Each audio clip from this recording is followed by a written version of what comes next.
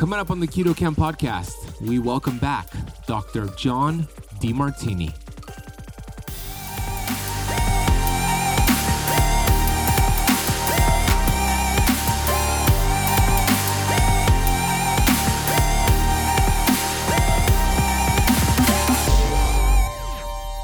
Everything is set up to try to maximize our performance, maximize our potential, and maximize our authenticity. Because when we exaggerate ourselves or minimize ourselves, we go into our amygdala, which subjectively biases our interpretation of reality and causes a skewed reaction. And we create symptoms. And the symptoms are there not as a bad thing to get rid of, but as a wise thing to learn from. And we've oversighted that. We're not listening to applied physiology. We're just getting rid of the symptoms. We want immediate gratification to get rid of the symptoms instead of a long-term wisdom from the symptoms.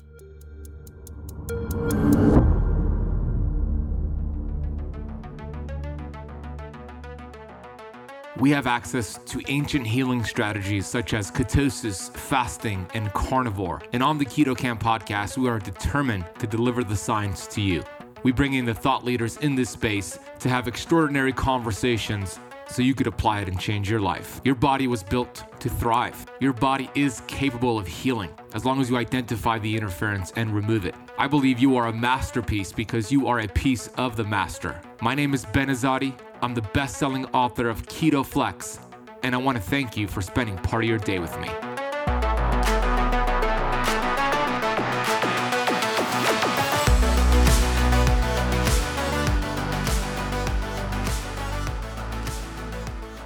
Hey, Keto Camper. Ben Azadi here, host of the Keto Camp podcast. You can learn more about me over at benazadi.com. If you're just joining our podcast, welcome. We have listeners in 111 countries with almost 3 million downloads, and we were awarded the Keto Podcast of the Year by the Metabolic Health Summit in 2022. Today's episode is one for the record books. Out of the 400 plus episodes I've done, this has gone into my top 5 all-time favorite interviews.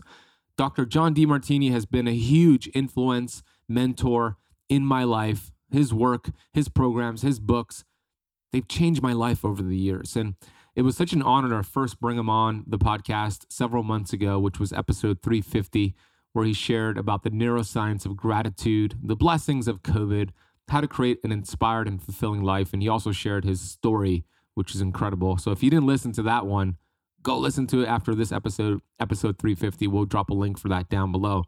Today's episode, we took a deep dive into looking at root cause versus symptom chasing, conventional medicine versus alternative medicine, and why he believes, and I 100% agree with him, I talk about this all the time in my lectures, that symptoms are a gift from your innate intelligence.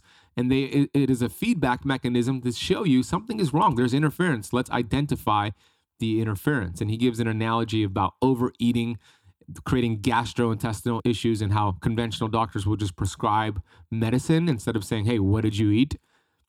Makes a lot of sense when you hear him share that. He's going to share some incredible stories of patients he's worked with over the years to bring homeostasis to their autonomic nervous system. Now, this is going to be a deep episode for you, an episode that you want to listen to 2, 3, 4, 5, 10, 20 times, honestly, because it's so deep, it's so good. And if you could really understand what he's going to educate on today, I think it's going to make I know it's going to make a big difference in your happiness, your health, your wealth, just everything in life. He's going to get into autoimmune disease and Raynaud's, which is something I have, and I ask him for some tips on my Raynaud's and what's going on with Raynaud's. He's going to talk about heart rate variability. I asked him about Bob Proctor out of curiosity because Bob Proctor has been a huge influence in my life. He recently passed away, and Demartini had some nice words to share about him.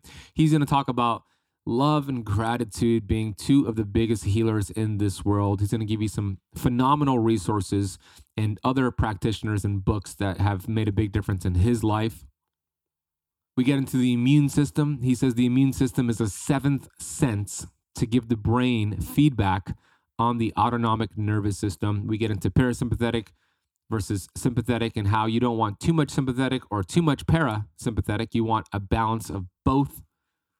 And we get into the importance of living on purpose with your purpose, the subconscious mind. These are topics I love so much. I mean, that's why this episode is one for the record books. And I asked Dr. John Demartini at the end of the episode, because he's done thousands and thousands of interviews. I said, how would you rate this interview today with me? And you're going to get to hear his answer. So can't wait to bring him on. There's also a free gift that Dr. John Demartini is giving you called 7 Steps to Expand to the Next Level of Empowerment. It's a presentation by him, and that link could be found down below. It's a free gift. Take advantage of that. Before I bring him on, I want to get to today's Apple Podcast rating and review of the day. This 5-star review comes from Harry915. Informative. This podcast is a joy to listen to. If it's Ben himself or one of his guests, this podcast is on topic and an informative podcast. If you're making a lifestyle change or have been keto for a while, this podcast is for you. Harry, thank you so much. I'm glad you are enjoying my episodes, whether it's a solo episode or with a guest. And I agree, this is a great podcast for those who are new or those who have been doing this for years. You're going to learn many nuggets on every single episode. And we have 400 plus episodes, 3 new episodes each week, Monday, Wednesday, Friday, and sometimes we throw in some more. Like, I don't know any other podcasts that are as committed as us, honestly. So thank you, Harry, because your review really helps the show grow. If you have not left the Keto Camp podcast a rating and review and you've been listening, please leave the show a rating and review. It makes a big, big difference. I want to remind you, we have 7 spots left for my upcoming 90-day detox program. It starts in just a few days. Hopefully you hear this on time. I want to teach you detox. I want to work with you for 90 days. You get 4 60-minute group coaching calls with myself, all the supplements, all the testing kits, plus an online platform to learn about detox from Dr. Pompa, Dr. Mindy Pels, and many other of the doctors that I work with. So head over to ketocampdetox.com, camp with a K, ketocampdetox.com. Hopefully you're one of the 7 spots remaining, and I could show you how to do this the right way, because we are not going to launch another detox group until next year. Okay, here we go. Stay present with this episode. Eliminate distractions. This is going to change your entire life. Here's Dr. John Demartini. Dr. John Demartini is a polymath and a world-renowned human behavior expert. His work has been described by students as the most comprehensive body of work, an extensive library of wisdom. I wholeheartedly agree. His mission and vision is to share knowledge and wisdom that empowers you to become a master of your own life and destiny.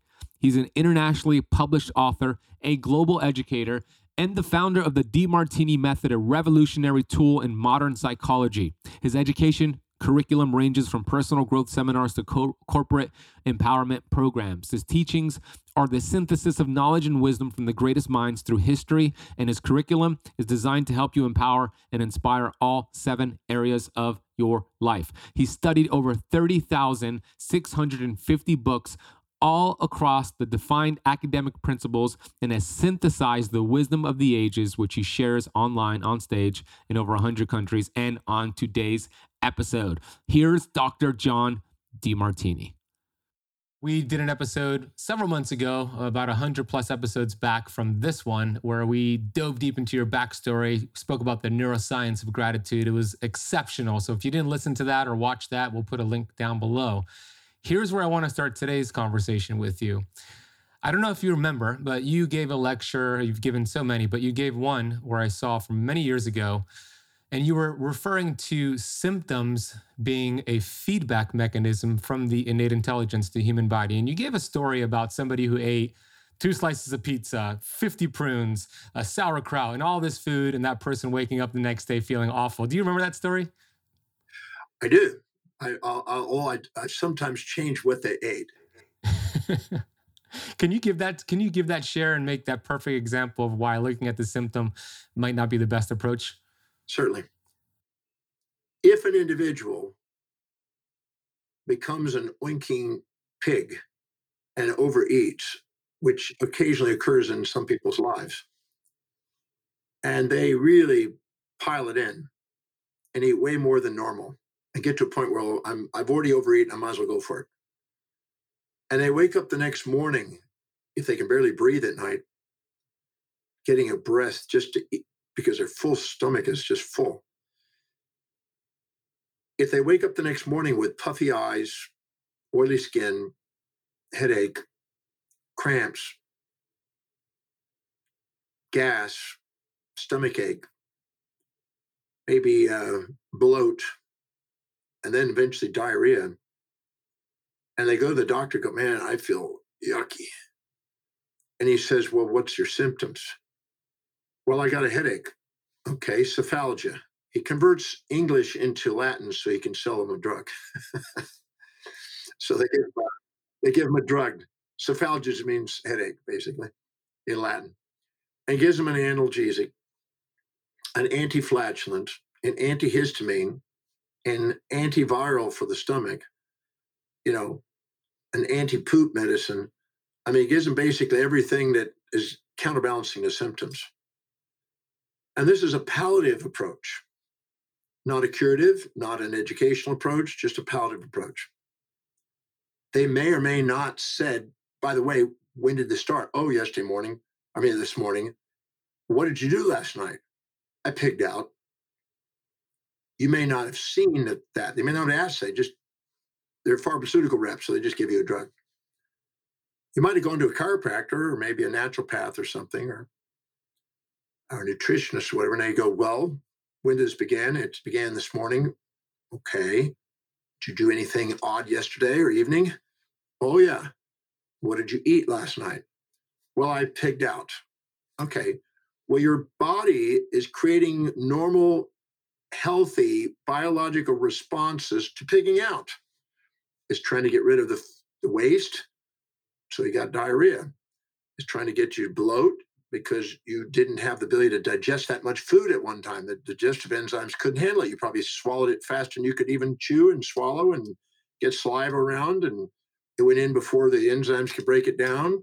And so you're getting response in the gut, bloat, cramps, gas, etc.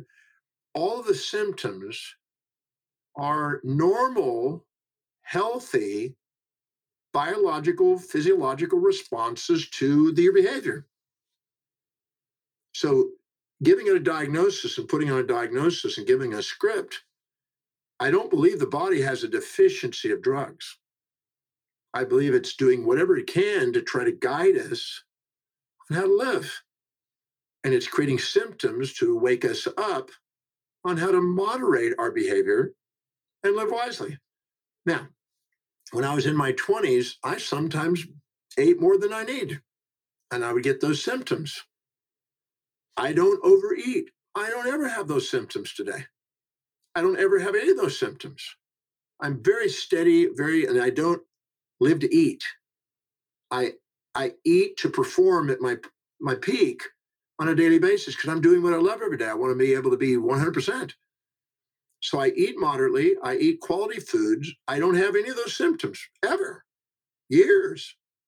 So the body doesn't create symptoms out of the blue. You can always trace it to a reason, or at least trace it to potential reason. And I'm a firm believer that we have overlooked what the body's wisdom is. Walter Cannon wrote a magnificent book called The Wisdom of the Body. And he says that we are perturbed by external events or our perception of those external events. They could be toxic, they could be temperature, they could be things we inhale, it could be events, traumatic events or whatever, injuries. But our body will do everything it can to maintain the pH, the temperature, the physiology within a normal range for survival. It has an incredible interoceptive capacity and exteroceptive feedback system to guide us to do that. And this is what Walter Cannon was trying to say, and Claude Bernard, both Harvard professors, all great minds in the field of physiology, medicine. But what we've done is we have not honored the body, that innate intelligence, that inborn intelligence that knows what to do. There are thousands of feedback systems in the body. In the study of interoception, we now know that almost every transmitter, almost every biochemical signal molecule is got feedback systems going back to the brain and the hypothalamus and everything else to the autonomics to get feedback to make sure that each of those chemistries are kept within a certain normal range, back to pH, back to temperature, back to circadian rhythms and the suprachiasmatic nucleus. I mean, the interoceptive capacity we have today from internal feedback, pressure in the distension from the gut, all those create feedback systems to say, don't eat until the food passes, to calm the gut down. Everything is set up to try to maximize our performance, maximize our potential, and maximize our authenticity. Because when we exaggerate ourselves or minimize ourselves, we go into our amygdala, which subjectively biases our interpretation of reality and causes a skewed reaction. And we create symptoms. And the symptoms are there not as a bad thing to get rid of, but as a wise thing to learn from. And we've oversighted that. We're not listening to applied physiology. We're just getting rid of the symptoms. We want immediate gratification to get rid of the symptoms instead of a long-term wisdom from the symptoms to guide us how to live wisely. I don't have symptoms. It's just not a thing because I eat wisely and I live wisely and I do what I love and I'm more moderate. And so that's a very important reality and distinction in the model of healthcare and well-being, I think. We sometimes just overlook it. Applied physiology and applied psychology is rarely ever taught because it means they have to be accountable. And people don't want to be accountable. They just want somebody to take care of it. They want to blame something on the outside and look for a savior on the outside to take care of things. A false attribution bias extrinsically instead of an intrinsic feedback system. It's a beautiful reframe to understand that symptoms are actually a gift from the innate intelligence to show you something is wrong, right? And the analogy that I always give is that check engine light that might come off. You don't drive, but those who do drive, check engine light popping up during your road trip, you would pull that car over, open up the hood and see what's going on underneath. Now, you mentioned some mild symptoms. I'll call them mild, and referring to like the gastrointestinal issues, the diarrhea, the bloating, et cetera. What about things like cancer, obesity, insulin resistance, diabetes, heart disease? Would you categorize those as symptoms as well? Yes, same thing. Let me share with you some cases. If anybody who's worked with diabetics or anybody who's got a family member with diabetics, you will probably notice certain personalities. You will notice that telling them what to do is not easy. Doctors are notorious for trying to get them to do certain things, not eat sugar, not gain weight, not do this. They tend to have a feeling like they're in control. They need to be in control. And if you try to get them to do something you tell them, they won't do it. But if you make it look like it's their decision, they might do it. Now, what's interesting is what we find is when somebody has their sympathetic nervous system activated from a fight or flight response, from perceiving challenge in their world, the blood sugar goes up. The insulin goes down, the glucagon goes up. A sympathetic response to a perception. If all of a sudden somebody has supportive, nurturing behavior around them, that's what they're perceiving, and the parasympathetic comes online, and a rest digest modality comes on, the insulin does the opposite. It goes up. The blood sugar goes down, glucagon does the opposite, goes down, and the blood sugar comes down. And you'll see that hypoglycemics, you can tell them what to do, they'll do whatever you tell them. You can tell them to walk off a bridge, they'll do it. They are more submissive. I call them, they minimize themselves to others, where the diabetic usually exaggerates themselves to others. They're sweet, and the diabetic is usually bitter. They're usually in anger. There's a history of some sort of anger sometimes. So one is a sympathetic from a challenge perspective. One's a parasympathetic from a support perspective. And you see it in the personalities. And I've been noticing this for decades. And what's interesting is I go in there and I take the situation that they're challenged by and ask them how it serves whatever they value in life, what's important to them. And I stack up the advantages and benefits of it. I can actually get their insulin and glucagon levels changed, and their blood sugar comes down. Right on the spot, within an hour or two of doing this, I can bring the blood sugar down. I've taken people with diabetes. And you've tested that? Yeah, we've done it.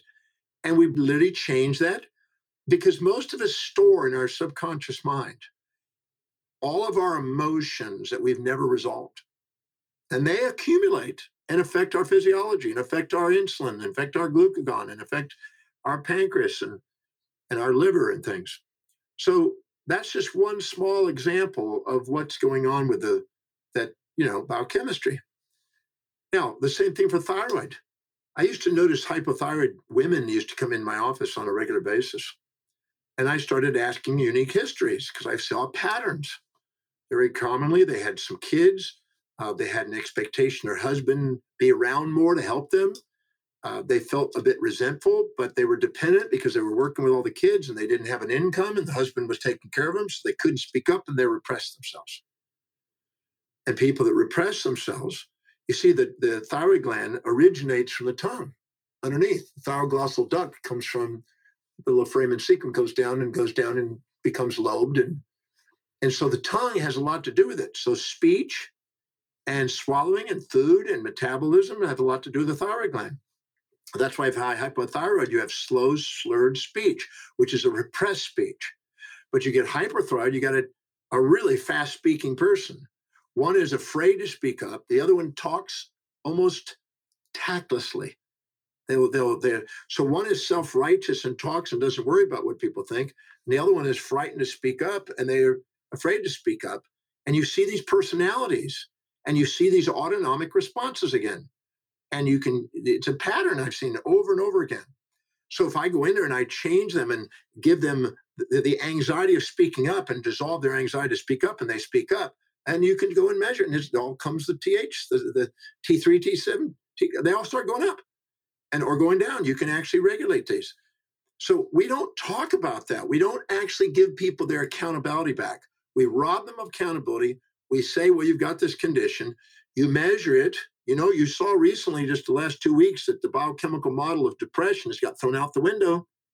They've been selling that since the 1990s. I've been telling people it's not true, but they finally acknowledged it on the new study and found out that that was a pharmaceutical gimmick. And people just assume they got a biochemical imbalance, but you don't just get a biochemical imbalance for no reason. You get a biochemical imbalance because you store up psychological issues that keep affecting hormones and transmitters, the signal molecules, and they show up as chemical changes epigenetically. So you see these patterns. And I'm going to give you an example of a person. This goes back to a very old view, but we just had a lady. I just worked with a lady the other day that just found out she had gallbladder cancer. And on the gallbladder cancer, it's also metastasized locally to the liver and also to the antrum of the stomach and into the duodenum and into some areas of the small intestine. And so they're now starting chemotherapy. And they weren't sure if it had metastasized, so they had to go in there and scope it to find out if there was some metastases. They found it was metastasized. But what's interesting is, prior to this, this lady got a history of a bit of diabetes. We've actually neutralized the diabetes where she hardly even used insulin. She'd been using insulin since a child. Okay, that was got down. But all of a sudden, she'd been doing pretty good. She exercised, everything else. But all of a sudden, she ended up having a move to a different location. She didn't want to be there. She was kind of bitter that they had to move because of the business for a spouse. And all of a sudden, her identity is getting shaking. And she doesn't want to be angry because it's a beautiful place, but it's just her identity got robbed. She just changed her identity. And she was bitter. And then she also thought, I can't make any money. I'm dependent on a guy. And she doesn't like that. And the guy is also controlling all the money and doesn't like that. And so in the process of doing that, she suddenly has this liver cancer, this gallbladder cancer. And she was bitter and galled, if you want to use that metaphor. And also not knowing how to digest this entire thing and not know how to deal with that entire thing. And I see patterns of these types of personas. I had a lady that had uterine cancer. It had metastasized. So they just took out the uterus and the ovaries, metastasized small intestine, a tiny bit to the liver. They started chemo, a cocktail of chemo that seemed to be working against that from the biopsy. And during that first week, before she was starting chemo, I found out a little history of her. I'd spent 6 hours with her. Most doctors don't have the time to do that. I just happened to because this lady was a little closer to me and I took the time for it. Found out that she had not made love for 21 years, married to her husband, and was playing a martyr at her church. And her church belief system was the more you suffer, the better the afterlife. Crazy delusion in some respect. And her husband had a fling. And the reason why she shut down her sexuality is because she didn't want to make love with him again after he had a fling with some woman. But the more she suffered and the more she sacrificed, the more she was thinking she was going to get some benefits in the afterlife. This is a belief system. People have crazy belief systems sometimes. In the process of doing it, she's working, he doesn't work. He's got a aneurysm, so he doesn't work, even though he can go fishing. So she's taking care of this guy, kind of resenting it, doesn't want to have sexuality, shut it down. He's probably balancing out with other means, as you can imagine. And all of a sudden she has uterine cancer, reaching a point, at the point where all of a sudden she found out that he was able to do lifting and everything else. And so she got angry at him and said, you need to go out and do a job, by God. You can do this and you can do that, and you can lift tackle and you can do that, and you can push boats and things, you can work. And you need to supplement, which caused a conflict and a fight. So she felt trapped, and she also was in fighting, and she normally didn't stand up to him. She just sucked it in, and this came out. But she suddenly gets uterine cancer, right? Now, this is theoretically, this has been going on, and the aneuploidy and the cells have been going on for years, and possibly so. But all of a sudden, she's got symptoms and she's got uterine cancer. So I sat with her for 6 hours and dissolved with my method, the Demartini method that I teach in the break too. You know what I'm talking about. And I dissolved the resentment, as everything I could find on the resentment she'd had, until we turned it into an opportunity, how it benefited her, who is playing the affectionate role to her, where her sexuality was in another form that she didn't want to admit at first, but she finally got to it, and the benefits of that, and the drawback of all of a sudden he was the way she fantasized. And we sat down and we spent 6 hours navigating through the entire thing, the issue about the church, the idea about her sexuality, everything, until there was nothing but tears of gratitude after 6 hours. And she started to chemo. And she ended up having a magnificent recovery. In the next 10 weeks, there was tiny little loci left on the liver, that tiny little loci in the small intestines. It looked like it was done, and they were celebrating that the next chemo will be the last round. Looks like we're going to get this one. Looks like you're going to do fine. You will have to say you might be, I have to watch you every 6 months or 3 months or something, but it looks like you beat the game. So it was a success case, supposedly. And they were literally celebrating their achievement on a particular night. And I was there to celebrate this thing because I played a role and everybody's playing a role, and she just invited me over. The following day, her daughter happened to go into a restaurant with a friend and found the husband with another woman they had the affair with many years earlier. And the reason being is he didn't know if she was going to live or die. He didn't want to work and didn't have the ability to work, supposedly. But this other woman had a lot of money, so he was basically doing a backup plan, which is understandable. If your wife's about to die, you've got a backup plan. But that's not what a wife wants to hear when she's on the cancer game. So we're all meeting at the house, and the daughter is trying to keep a straight face and trying not to say anything because they don't want to put stress on the mom. He's quiet, and there's a strange energy that she intuitively picked up. Something's not right here. What's going down? So finally, she's confronted what's happening, because they couldn't speak up and look her straight in the face. And they said, okay, what's happened? Well, he spoke up and he said, what's happened? She said, please leave my room. I don't want to talk to you. And she got really depressed and really angry and really bitter. And she started having symptoms. And the following day, it metastasized throughout her small intestine, back into her liver, and to some other areas, even into bone. Just suddenly, boom. And we went to the doctor, and I told the doctor what had happened. He said, no, that has nothing to do with psychology, has nothing to do with this. What happens is the cancer adapts to the chemo, and it migrates. It suddenly migrates, metastasizes, and goes everywhere in literally 2 days. Not easy to believe it's just done that. But within weeks, they tried a different cocktail. They tried radio. They end up over radiating. It ended up having fibrosis. It occluded the intestines. They had to resect the intestines out.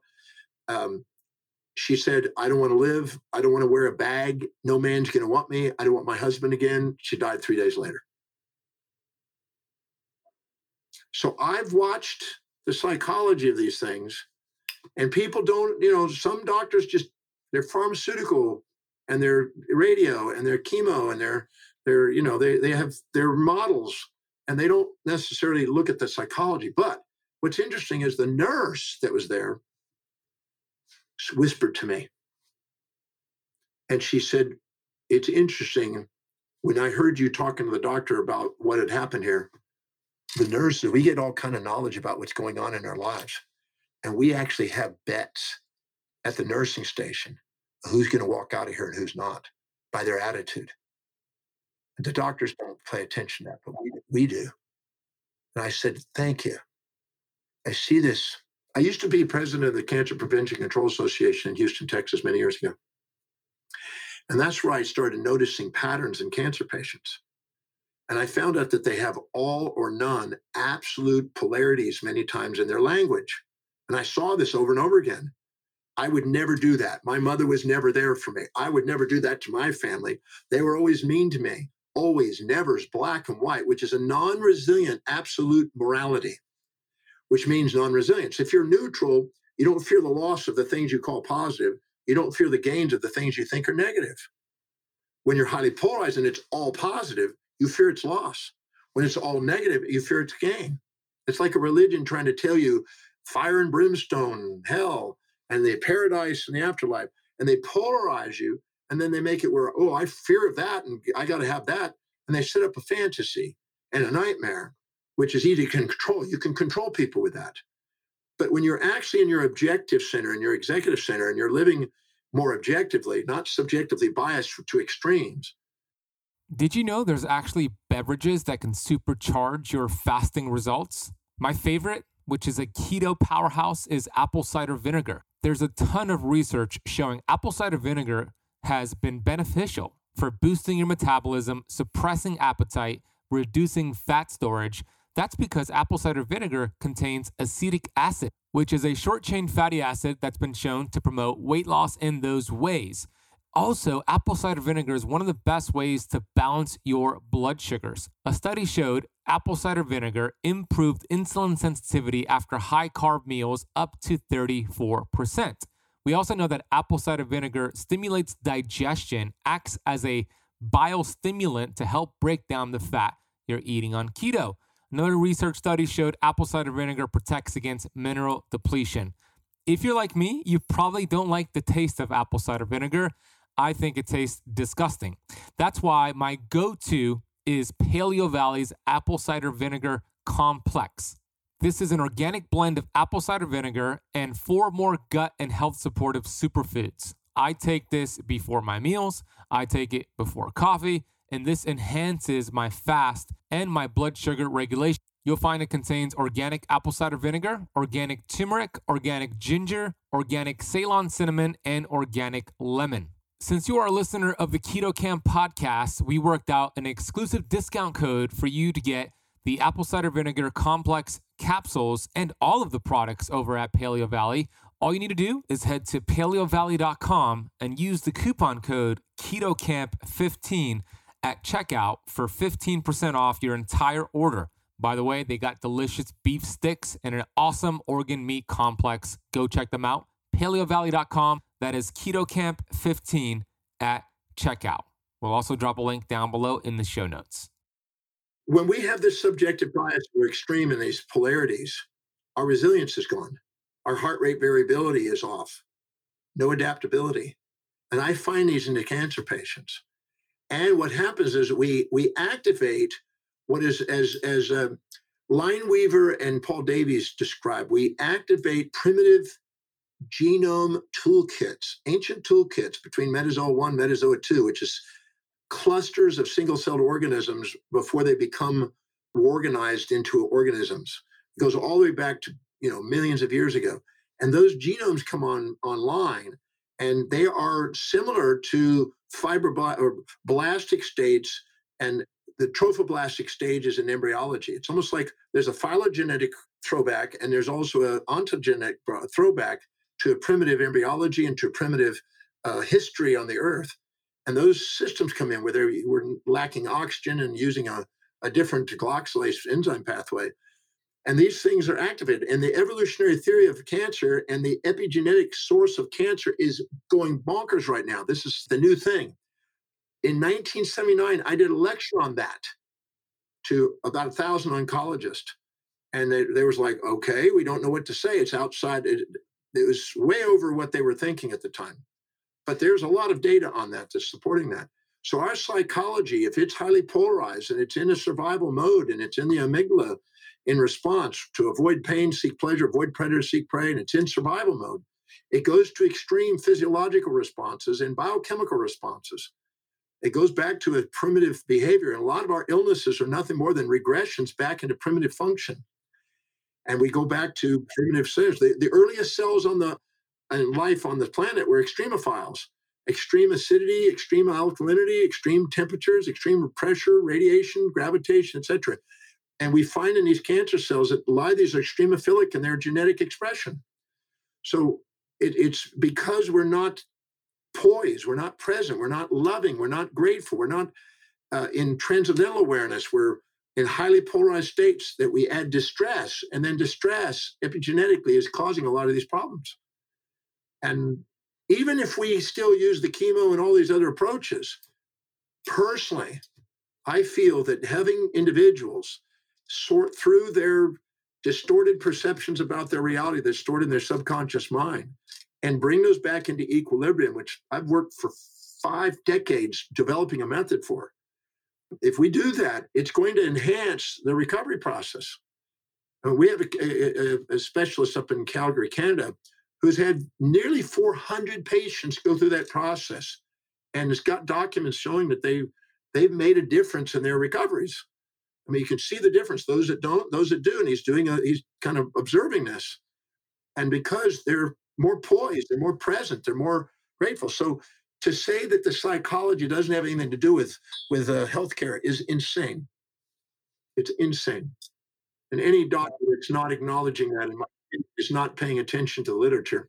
So how do you overcome that, right? So what I mean by that is somebody who has a family member, a wife, a husband, a sister, whatever it is, but they were diagnosed with cancer, type 2 diabetes, autoimmune disease, and they're going through that conventional wisdom, but they want to communicate with their doctor to find alternative approaches. But what I've come to find, Dr. John Demartini, is there's this white coat power. It's like they got the white coat, you're in the hospital setting. And how do you have a conversation with somebody's doctor who's so in that conventional medicine box to explore other avenues? How do you inspire a family member to have that conversation with those doctors who are not willing to hear other thought processes, psychology, autonomic nervous system, etc.? Those who believe no proof is necessary, those who don't, no proof is possible. Waste no words on those that seek not. Good. That's good. Don't waste your time on somebody that's not interested in that. Just take command of your life. It's your life, and find alternatives and see if there's a way of working together and be more integrative in the approach. There's no reason to exclude one or the other. They both have a value. But my personal feeling is the two together is to their advantage. I mean, I really believe, I lectured one time with a guy named Bernie Siegel. And Bernie Siegel wrote Love, Medicine, and Miracles, cardiovascular background. And he saw people that had broken hearts. And there's conditions that are literally Takotsubo, but that causes a deformed heart because of a broken heart psychologically. And we know that it can cause arrhythmias, and they know that it can cause spasms in the cardiac blood flow. So these are things that are real. I have cardiologists that have acknowledged this. They don't have a problem saying this. Some don't want to address it, so they don't study it because it's time consuming trying to work with people's psychology, and most people don't want to do the work. So medicine has gone in the path it has because of pharmaceuticals. And because, that company is, the objective is to sell pharmaceutical. That's the treatment, is a pharmaceutical for medicine. If you go to chiropractic, you get adjustment. You go to a nutritionist, you get vitamins. You go to cardiovascular surgeon, you're going to get something removed. Go to Mexican, you're going to get a drug. So each specialty, you go to nutritionists, you get vitamins. There's different people, different specialties. I'm not against looking at alternatives. I mean, I'm just filming today. I'm filming a movie on that topic. We're doing a filming on, the viability of alternative approaches to healthcare. And I've got another lady that just tried to reach me just now that, is trying to do raise awareness in that field, because some people are willing to take command of their life. They want options. They're willing to go and do the work. And for them, there deserves to be an alternative for them. Others just want somebody to take care of it. So they will approach it from that other perspective. And I'm grateful that they have that. There's a need for everything. You want to be inclusive, not exclusive.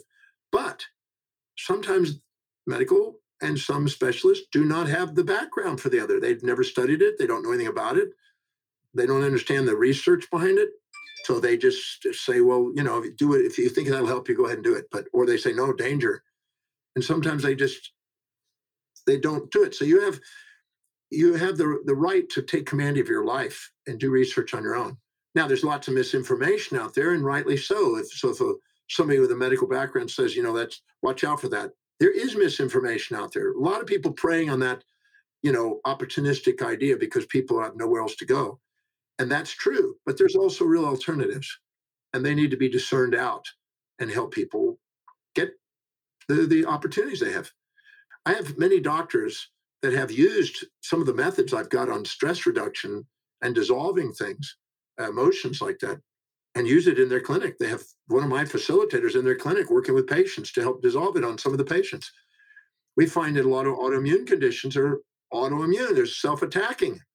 They really have blame on the outside and their shame on the inside, and they're projecting it onto others. It was in biblical writings. It was talking about, pointing your finger at others, pluck the mote out of your own eye before you pluck it out of others. Or I think it was Romans 2:1. It said, you have people you judge, but watch out. You do this too. So what we do is when we blame other people, we're shaming ourselves. And that is an attack on self. And our immune system will now see that is something you want to get rid of, and it's acting as foreign and autoimmune.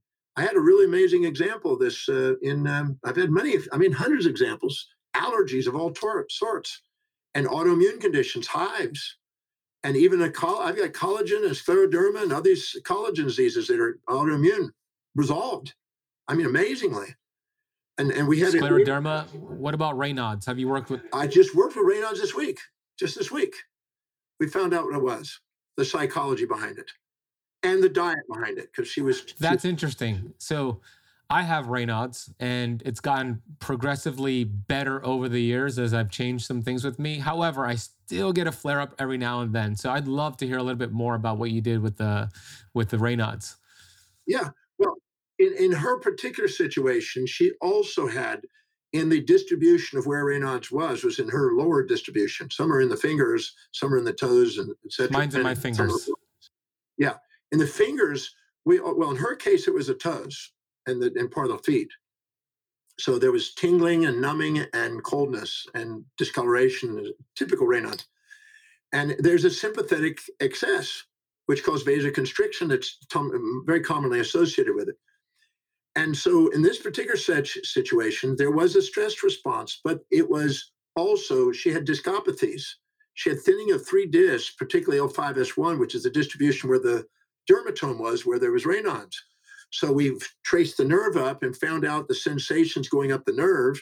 And then we go up there and she's got a discopathy. So she has what's called hyperimbrication of the lumbar L5S1 and L4, L5. And so it's literally crinching on it and causing abnormal impulses down the nerve. And then you put on top of that a distress response of a sympathetic, and the vasoconstriction is heightened. So she was having it. And there was days when it was much easier and days not. But when she's stressed, the musculature of the lumbar spine tightens up and compresses further and causes more abnormal impulses. And then the vasoconstriction is enhanced. So we started her on a stretching process, which is a plow. In fact, I put her through a plow position, which is a yoga asana, and we had her lean back and do this plow position. And all of a sudden she said, I'm feeling blood supply. I said, it's because you have hyperimbrication and you feel your blood. Now it's warm again. Great. And right now, while you're doing this, you're also meditating while you're doing this position. And so you're calming the autonomics and you're also relaxing it and opening up the disc space. And now you're Renaud. Right now you can feel the warmth back in your feet. And she goes, so part of it was physical and part of it was a stress response. Yes, but the stress response is compressing the lumbar spine, because anytime you feel you're unfulfilled in your highest values, L5S1 is the base of the spine, those muscles contract in the erector spinae group. So what happens is she was actually compounding it with these two factors.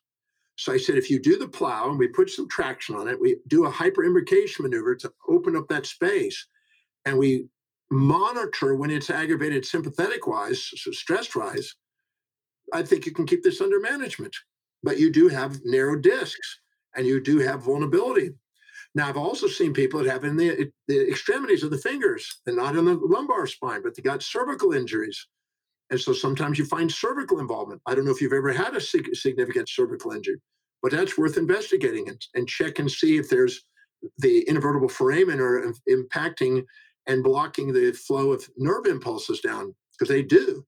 You have what they call piezoelectrical alteration electronics of nerve conduction whenever there's an abnormal position or been a locking of vertebra and there's a compression causing electrical field alteration on the nerve. So those are things that alter sometimes sympathetic response down the nerve.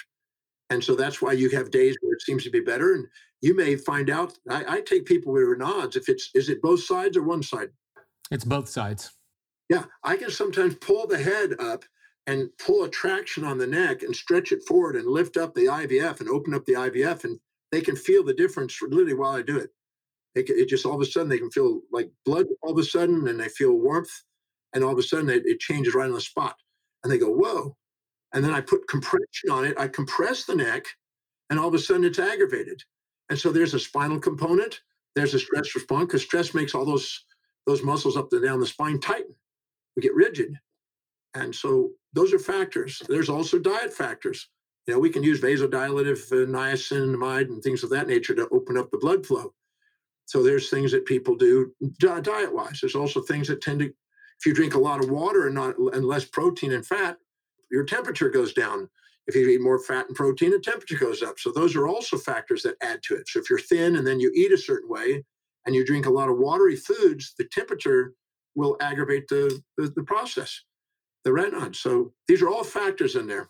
But they basically say it's an autonomic imbalance on the sympathetic nervous system. That's basically the causality of it. The question is why? What's triggered it? Yeah, that's super interesting, because I tend to be very sympathetic dominant. And again, over the years, Raynaud's has really improved for me as I work on balancing out the parasympathetic and the sympathetic. Something I've tracked as well, and you mentioned this word earlier, is my heart rate variability. And over the years, as there's a correlation here, as my Raynaud's has gotten better, meaning less flare-ups, my HRV has gone. Heart rate variability. Yeah, exactly. Heart rate variability has gone up. You've gotten a younger heart rate variability, probably 50 or higher now. Probably lower now.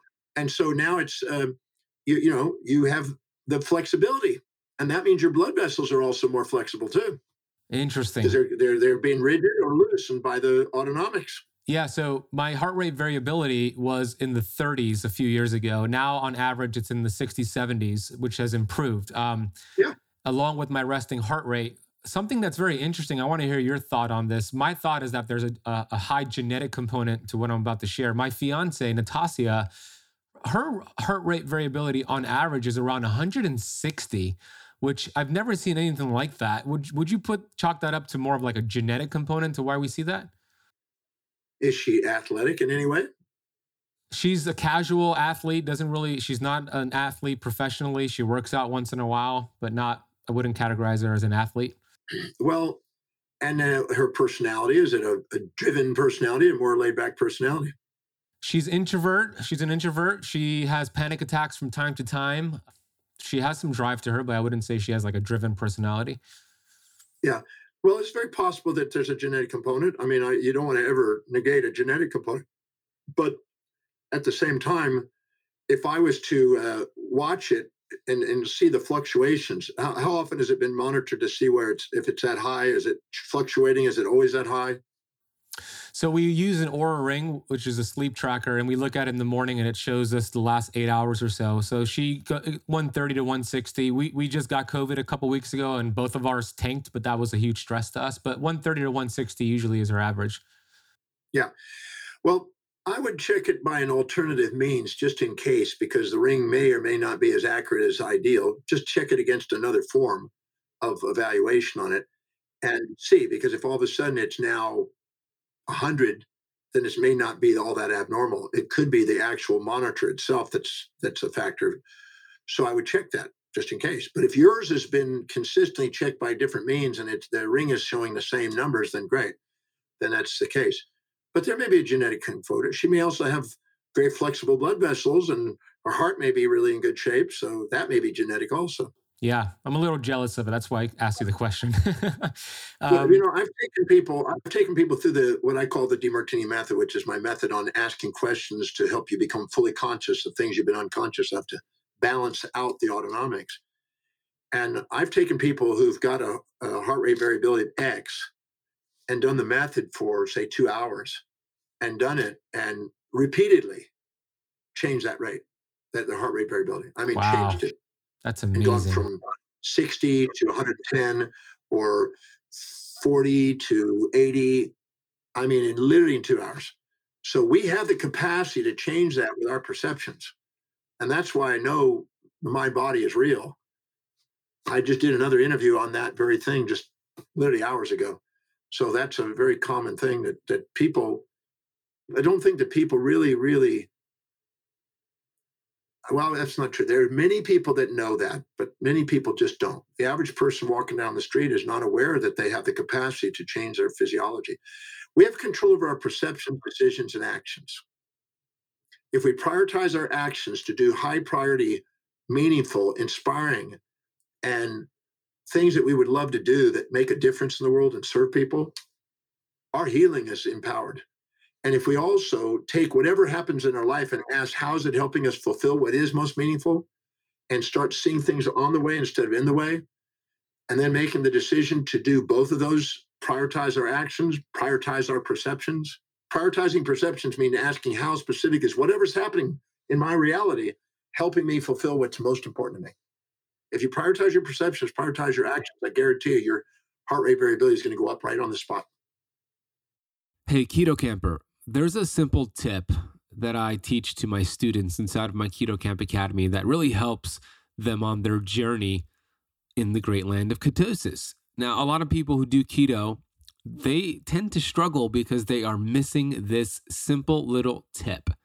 And that is the importance of replenishing your electrolytes, especially when you lower your carbohydrate intake, like ketosis, you're going to lose a lot of extra water weight. That's a good thing. You're going to look lighter. You're going to feel lighter.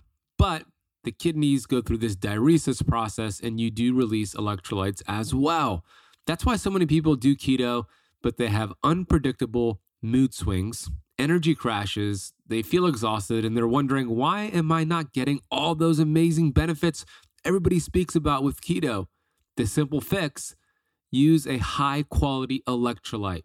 The one that I use, the one that I love, is Upgraded Charge from Upgraded Formulas. I love them because it's a unique proprietary absorption method with nanoparticles, and it has a 99.99% absorption rate. This is maximum bioavailability. Upgraded Charge includes upgraded magnesium, upgraded zinc, upgraded sodium, potassium, and it tastes freaking awesome. It tastes like a non-alcoholic margarita. The flavor comes from a natural lime peel.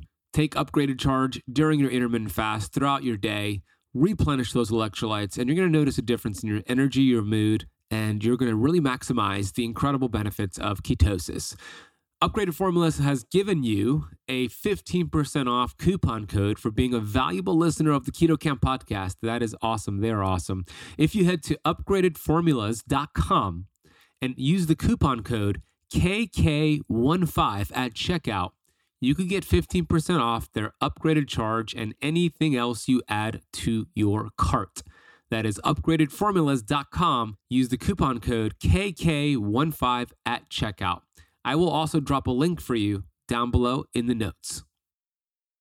There was a book that came out, I believe it was 1989, by a gentleman, medical doctor, Dr. Larry Dossey, called Recovering the Soul. You may not have read it, but in the book, there was a study that showed they could predict the first time Americans had their first heart attack, and they predicted 85% of the time when an adult American had their first heart attack, it was Monday morning between the hours of 8 a.m. and 9 a.m. going to a job that they resented and hated, which is exactly what you're referring to with living on purpose with your purpose, as you refer to the telos. The Greek calls it your highest values. You have a book all about that. So could you give me an example, based off of what I just shared, if somebody's going through a big challenge right now, can you give an example of how these voids or challenges could be turned into something great, like a highest value? Yeah. Well, first, let me say something about Larry. I knew Larry for 45 years. Oh my gosh, of course you do. Yeah, I've known him a long time. I can't say I interact with him every day and I don't see him all the time, but we've occasionally crossed paths speaking. And I first read his book, Space, Time, Space, Time, and Medicine, I think it was called. And he was a lovely fellow, tall, lanky, lovely man, very, very bright guy, lovely guy. And we had an exchange way back 40 something years ago. And we had a great conversation. We didn't want to go to bed. We were talking because we were talking the same language and it was so inspiring. But that study, I remember that study way back. So I was familiar with what he had written about. And it's true. Most people have Monday morning blues, Wednesday hump days. Thank God it's Friday's week friggin' ends. And they end up not being inspired by what they do. And they found out something really interesting, that the cytokines, you got two types of cytokines, pro-inflammatory, anti-inflammatory. And they're autonomically created. And they found out that if we have an imbalance in those autonomics, you get an imbalance in those cytokines in part of our immune system. Our immune system is responding and must have both sympathetic and parasympathetic imbalance to have mastery of immune system. You get one side or the other, you get problems. You get too parasympathetic, just like you get too sympathetic. People don't realize that that's not the answer. It's parasympathetic. It's a balance of the two. But what they found is that people, when they were doing something they loved to do, and they were inspired by the work they were doing, like myself, their heart rate variability goes up when they work 18 hours a day. Their cytokines are normal and their blood pressure's down. My blood pressure is 95/55 on average. And you don't have any cardiovascular risk when you're doing something you're inspired by. You love what you're doing. Dr. Denton Cooley, who I used to deliver surgery schedules for when I was young, and got to do his rounds with him and go watch him do surgical things in the domes and at Texas Heart Institute. This guy was a master heart specialist. And I watched him and walked the rounds with this guy. And he was helping people heal by the way he was communicating to me. He told me that I do the actual work, and my disciples actually do the work. I oversee them, actually do the surgery. But when I do the rounds, I'm doing the healing. Because he goes in there, I listen to his dialogues with his patients. And he was saying, Mrs. Jones, he'd hold their hands, look him straight in the eye, and say, Mrs. Jones, your surgery was absolute success. Soon you're going to be able to pick up your grandbaby. You'll be able to go out in the yard, enjoy the walks, be with your husband. And he would say things until they got tears in their eyes. He wouldn't leave that patient till they were in tears of gratitude and had their heart open. Because he knew that was one of the keys to making that heart really get back on track. They had to be relaxed and not be anxious about things and overstressed about things. So he knew that.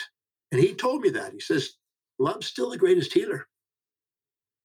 And so that was a cardiovascular specialist, a world famous one of the most famous in the world. And I also got to work with Dr. Denton Cooley.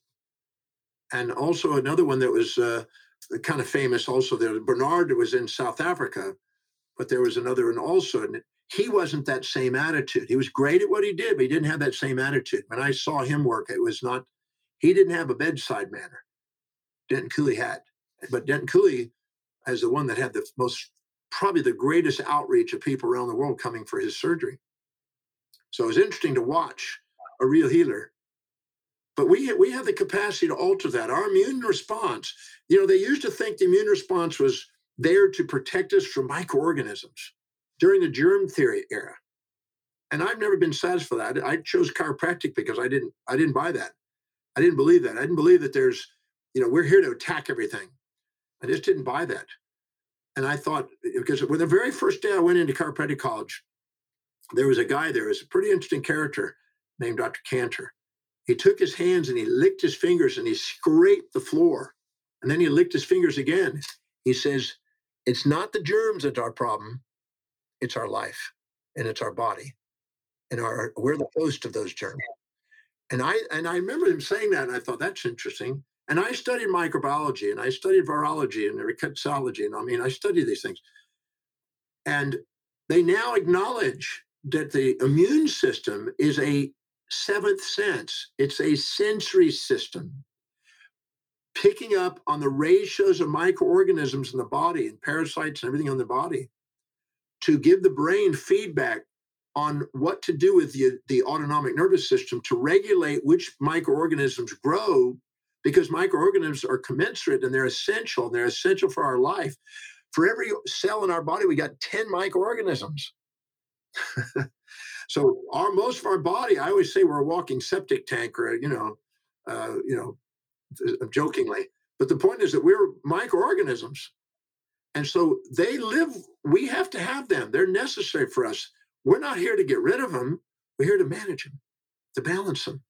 It's an ecosystem, and so our immune system, instead of there to attack, it's there to regulate. And so instead of having this idea of attacking microorganisms and a hero that attacked it, fighting disease, it's changing. We're now thinking about what are we doing that's out of balance, trying to get us back into balance. And I'm absolutely certain that one of them is putting people on pedestals and putting people in pits. When you judge people and look up to them, you minimize yourself and you sacrifice for them, and your parasympathetic system dominates. And when you look down on people and resent people, you exaggerate yourself, your sympathetic system, because now they're challenging you and you're resenting them. And the sympathetic system. So you're throwing your automatic. Every time you judge, you feel empty because you're too proud or too humble to admit what you see in them inside you, and you have an empty, missing part. And we don't want to feel empty. We want to feel fulfilled, and love fulfills. And when you finally realize with the reflective awareness and a more intimate inspection of your own being, and look at what you see in them inside you, and you point your finger at them, you got three back, and you own the traits that you have projected, both admired or despised, and go back to loving people. Your autonomic nervous system stabilizes, your circadian rhythms stabilize themselves. Because during the day, you oxidize, during the night, you reduce, during the day, you acidify, during the night, you alkalinize. And there's a cycle to these things. And these things, if they are out because of all these emotions stored in the subconscious mind, we actually throw these out of whack. And the out of whack is not an illness. It's creating symptoms to let us know we aren't centered, not authentic. We're judging people. And we go around with moral hypocrisies about how people are supposed to be, and stop looking at ourselves with these hypocrisies and instead of loving. And so that's why Bernie Siegel and I did a presentation. We did a bunch of presentations on the significance of love and healing. And I've seen this over and over again. And people I think that's what happens. Think about what happens when people are really sick. What happens? The families come together and they get together and they say, I love you. If they're going to recover, that helps. Oh, that is so good. That is so good. Amen to that. I have three more quick questions as we have a few minutes left. So 3 quick questions. Did you ever study any of Bob Proctor's work, who's behind me here? He's passed this year. Did you know Bob? What do you think about Bob Proctor's work? Well, I've known Bob many, many years. I'm not sure how far back it goes. Let's see. Well, we were in the movie together, The Secret, back in 2006, 7. And so that's a bit. And then I've known him probably for 8 or 10 years before that, I'm guessing. So 30 years, give or take, maybe more, 27, 28, 30 years I've known him. And we have had the opportunity to lecture occasionally together, and we've done TV together and interviews together. And I have some different language than he does on some of the things we say, but some things are overlapped. And he was a very dedicated man to try to help people, live more full lives, more prosperous lives. He was mainly into helping people more prosperity-wise and business and financial development. That was mainly Think and Grow Rich was a big book in his life, and Waddle's book on finances were a big book in his life. So he wanted to help people live more enriched lives and more prosperous lives. But he also had, you can't go down the personal development journey without also just adding and accumulating knowledge over the time. And he's 20 years older than me, so I'm 68, and he'd be 88, but he passed away just, I think it was last year, I think it was. Earlier this year, yeah. So it was earlier, was it this year? Yeah. Yeah, because I remember getting called immediately the day he passed. I guess it was this year. Yeah, it was this year. By a very close friend that lives right down the street from him. And they did an interview, and they interviewed a bunch of people that knew him, and we all did a thing for him. So yeah, he had a major impact on a lot of people. Yeah, beautiful. That's really interesting. Next question is, the first interview we did, me and you, a few months ago, I said it was going to be one of the best interviews that you've done. Now, this is round 2. My question for you is this: how would you rate today's interview out of all the interviews you've done? Honest rating on today's interview. Give me feedback. Well, I love the topic. So I get inspired by the topic. So when I get to do this, I don't get to do this topic every day. I did a little bit this morning for a short bit, but not as much as we got to do. So I love this interview, and I hope that it touches people's lives, because if it does, it's our objective. I know that's your intention and my intention. So I love the interview. Absolutely. High rating.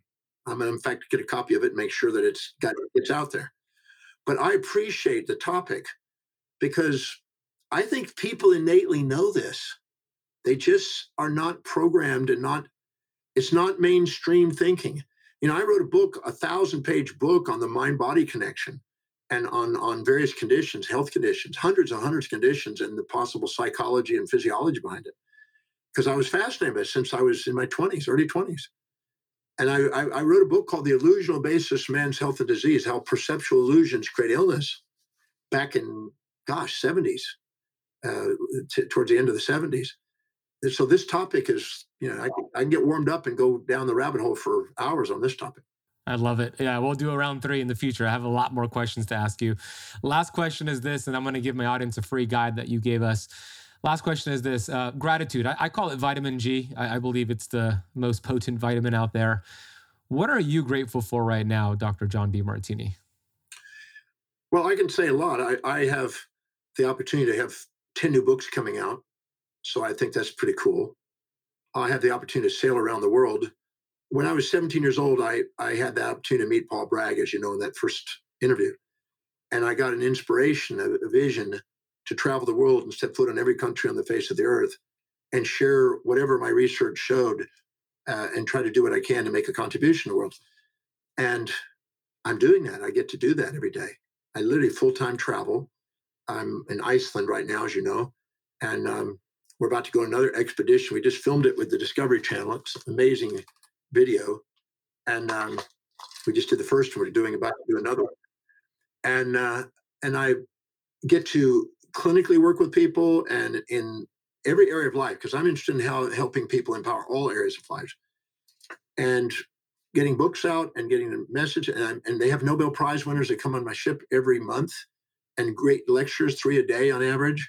And so this is an educational adventure exploration of the world, on the world, while I teach and do seminars every day. I do podcasts every day and seminars every day, 7 days a week. So I'm grateful.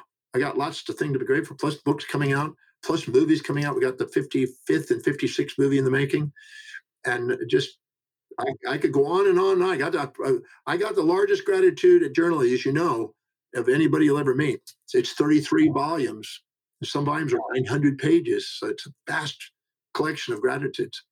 So inspiring, so much vitamin G. And you offered our audience a free guide. So if you all go to demartini.inc/ketocamp, it's a free gift, 7 steps to expand the next level of empowerment. It's a presentation by Dr. John Demartini. Where else do you want them to go to check you out?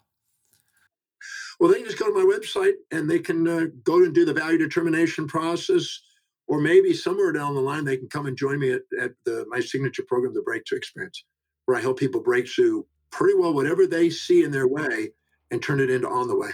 Because anything you can't say thank you for is baggage. Anything you can say thank you for becomes fuel. I like helping people fuel their lives. That's right. We'll put a link for that down below.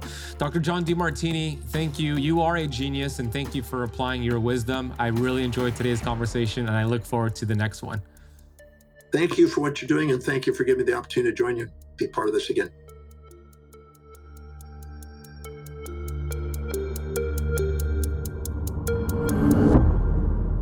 Well, thank you so much for listening to that conversation. How good was that? I told you, one for the record books, right? You might want to re-listen to this or watch the video version on our YouTube channel, youtube.com/ketocamp. Share this with somebody. Share with everybody you know. This is an episode that will change so many lives. So I really hope it made a big difference for you. I know it did for myself. Go check out the free gift that he's offering you, 7 steps to expand to the next level of empowerment. We'll drop that down below. Go check out my detox program launching in a couple weeks over at ketocampdetox.com. And please consider leaving the Keto Camp podcast a rating and review. Thank you for spending part of your day with Dr. John Demartini and myself. I will see you on the next episode.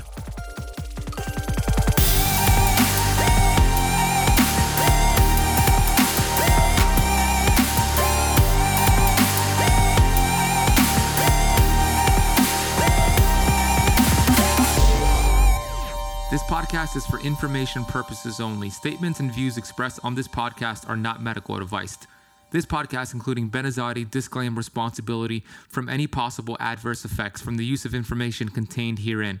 Opinions of guests are their own, and this podcast does not accept responsibility of statements made by guests.